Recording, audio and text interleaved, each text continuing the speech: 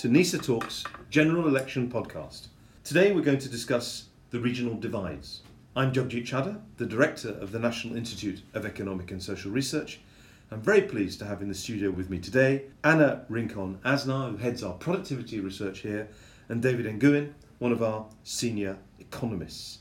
Now, it's clear that the regional divide has been an incredibly important topic in the social and political dialogue of the last 10 years or so. It's been more exposed that there are regional problems in the UK, but for people of my age and perspective, it sounds a lot like the 1980s, where there was equally strong talk about the north-south divide. So I'm trying to wonder a little bit about what's different and what's the same this time round. So I wonder if I can start by asking Anna, given all this talk about regional divides, can you help us put it in perspective? Just how bad are these in the UK? And have they actually got worse? Yes, so we definitely are one of the developed countries with the highest level of inequality. Obviously, it's not fair to judge all measures because inequality, we can talk about a number of dimensions, about changes over time, so definitely has not got better, so that's what I will say. And we can highlight a number of dimensions that are important for people and living standards. We can talk about income, general household income, and also wages. We can talk about employment opportunities for everybody. We talk about productivity in terms of business environment. So we can talk also about other measures of subjective perception of well-being and health and mortality. In terms of income, we can see that income inequality has gone increasingly fast since the late 80s until now. In particular, when we take into account the housing cost, which for some of the families represent a high share of the budget. So we can talk about this, then we can talk about wages in particular. So we know that London has a big wage difference in relation to many of the areas. But we can see that also the same areas that were low wage 15 years ago are the same areas that we can see they are low wage now. So there's a lot of persistence in level of differences in wages across, not only across regions, but I would say across smaller geographical areas like local authorities. Again, employment, we can talk about whatever employment, so employment levels are high across the UK on average, but we can see differences. And again, those regions, perhaps some of the northwest, some of the northeast, that have higher levels of unemployment remain the same. I will highlight also Northern Ireland, which lower labour market participation compared to the average of the UK. I mean, that's many levels. That's a rather stark story, because you're saying that across a lot of dimensions of social and economic progress, there are large regional inequalities that have persisted over time. And I'm trying to think, just before I turn and get too upset or depressed about some of the things you're saying, are there any parts of the country that are anywhere near as good as London, in the sense in which we keep saying London is ahead? Now, it's clear to me, walking around the streets of London, many parts of London are also a little bit behind where the frontier is. But are there any other parts of the country that are anywhere near the kind of regional levels of income attainment or social well-being that we see in London? So we obviously have, as a region as a whole, we have the London and the southeast.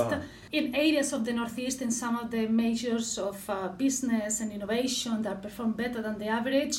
Obviously, there are other measures such as life satisfaction. They are not concentrated in London. There's huge variation across the UK. A lot of the deprived areas in London, they report very low levels of satisfaction, although over the whole of the last few years, London has improved overall in levels of satisfaction, perhaps reflecting some of the better opportunities available. So if I was looking to live somewhere outside of London, where is life satisfaction particularly high? I think it's a huge variation. I wouldn't be able to pick an area on its own. I think, for example, I could pick Scotland. We have better opportunities in terms of better productivity outcomes, better investment as a share of regional GDP than other of the areas. So there are identifiable factors in Scotland that are causing it to have higher levels of satisfaction that reflect investment in education. I wonder if I could just turn in particular education is one of the areas with higher levels of education outside the area of London, southeast, and some of the West Midlands, where some of the bigger cities concentrate the highest share of high-skilled workers. That's incredibly interesting, because it's clear that from the Scottish referendum campaign that the Scottish Government continues to put high levels of resources into education, but also the university system there is anciently well established. It's been around for many centuries, which I think is an incredibly interesting point. David, may I turn to you in terms of anything you might want to add to that general thought on regional divides in the UK, particularly its persistence and the extent to which the same areas that looked worse off a couple of generations ago seem to be the same ones today. Is that a fair statement? And if so, can you help us understand why? So we've been looking at some of the data going back to the kind of mid-century. So we have data for 60, 70 years. And I think it's fair to say... The last century, the middle of the last century. The middle of the last century, exactly. Yeah. So I think it's fair to say that if we look at that data, that even though the regional divide or regional disparities have somewhat decreased in the 1980s, that trend has reversed afterwards, and especially since the financial crisis. So actually, regional disparities have become larger in the UK.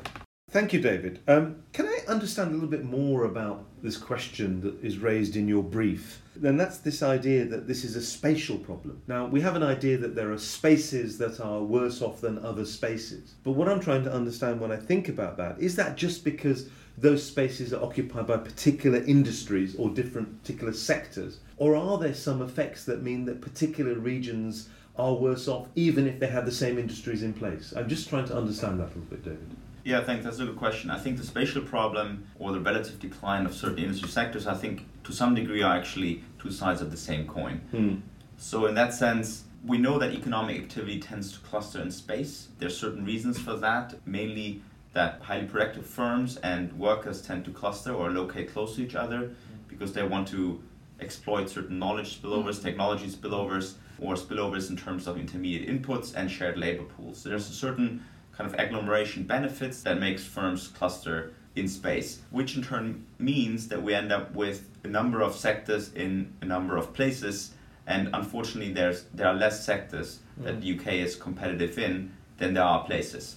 Can I understand therefore, so is it right to say that the same positive agglomeration effects that lead to some places being boosted in terms of their productivity levels or income levels would also have the same effect in reverse, that if these things were not there, those areas stay relatively poor because there are none of those agglomeration effects? Is it amplifying the differences, these kind of agglomeration effects on one side or the other? Is that a fair interpretation of what you're saying? I think it's important to highlight that there's nothing inherent about most places that makes them inherently worse off than others. So where these agglomeration benefits tend to work is not necessarily tied to, let's say, the kind of inherent factors within a region. So in that sense, there's nothing that would stop places from becoming better in economic and social terms. Not sure if that answers your question. Or... No, I think it does. It says that there are opportunities. So the areas that are, relatively speaking, at the bottom of the income distribution or productivity distribution across the country, there are opportunities to bring them up. There's no absolute reason why they cannot catch up with the appropriate policies in place. That's the way I'm interpreting what you're saying. Would you think that's a fair interpretation? I think it's a fair interpretation. So I think a lot of the discussions we're having should center around narrative. So in that sense, I think there's a lot of negative narrative around a lot of places, but it doesn't mean that they can inherently become better. What I would say though is that we probably won't be able to make every place a high-end, high-tech sector cluster in every place. So in that sense, spatial disparities to some degree are here to stay. The question is really, and that's a political choice, to what degree would we be willing to accept spatial disparities between places? I see. Anna, may I turn to you? To what extent is the regional problem we're discussing today the other side of the story of the productivity puzzle that we've talked about a number of times at this institute, and that's really come up a number of times. So can we understand, is it really the same thing or is it a different thing altogether? So it links somehow to some of the stuff that David has mentioned on the industry structure. So basically we know with the UK, and this is more mentioned at an aggregate level, at a macro level, how weak productivity is. We've seen this broad-based across sectors.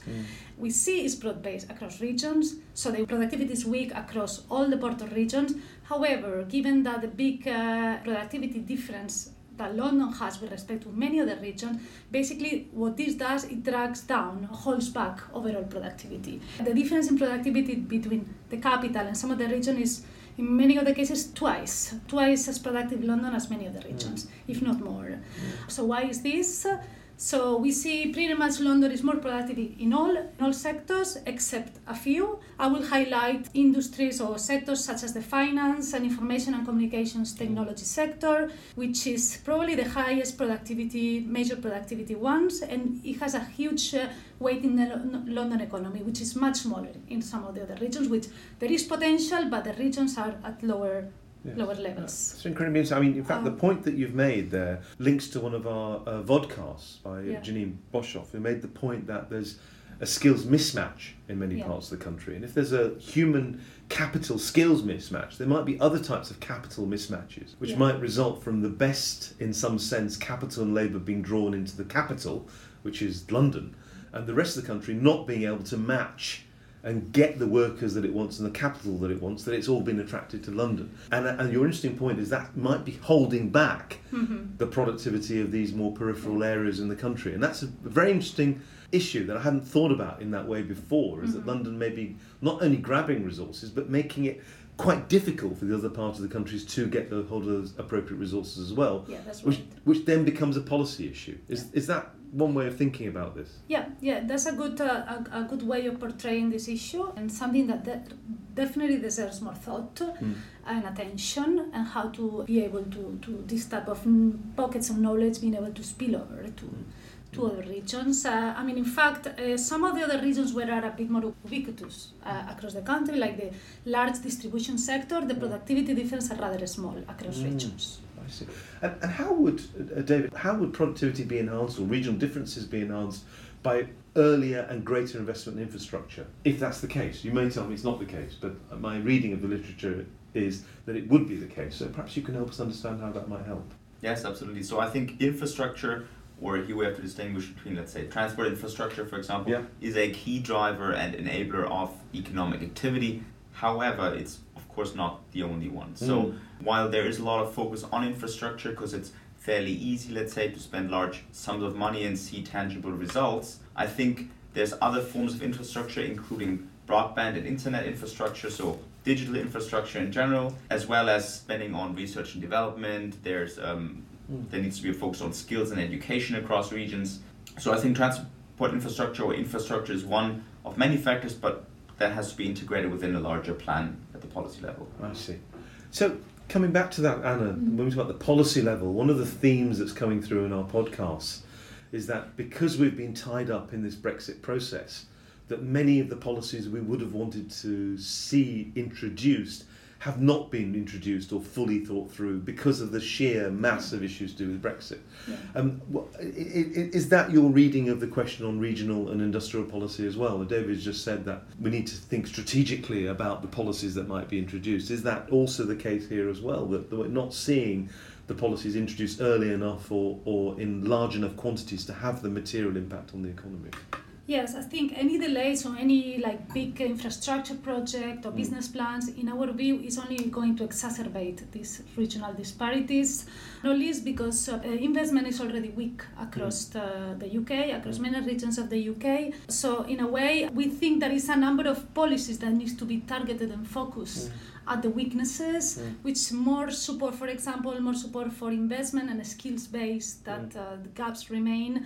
Innovation, if we want to get closer to the technology frontier or even push up the technology frontier, we need this support to innovation, create the right conditions for businesses to operate across the UK. That's very, I think most of the literature I read suggests exactly that. Can you give any specific policies that you'd like to see from any government coming in next year that would help either investment or skills or retraining or infrastructure being brought forward? Either of you really can come in on that. I think there's been a lot of talk about digital infrastructure or broadband internet infrastructure. Oh, yes. Yeah. So when we look at the data and we computed using Ofcom numbers, we computed the share of premises that have access to, let's say, ultra-fast internet, for example. There is really a large divide across the UK. For example, while there's more than 70 or 80% of premises in London that have access to ultra-fast internet, is closer to 30% in Wales. Goodness. That's one factor. If you look at full fibre internet, we know that the overall share in the UK is very low. It's around 8% of premises.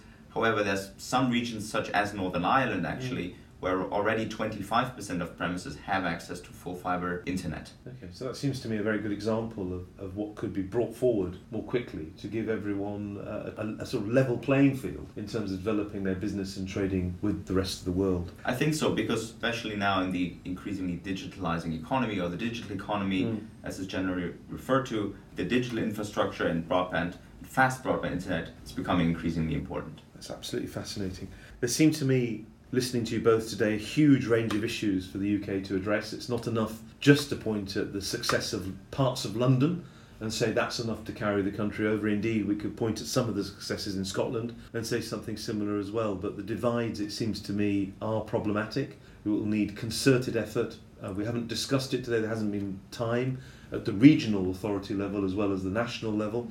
There's a huge agenda for any government to come in. I want to thank you both, Anna Rincon-Asnar and David Nguyen, for joining me in the studio today. I'm Jagjit Chadha, the Director of the National Institute of Economic and Social Research, and this has been NISA Talks General Election Podcast, The Regional Divides.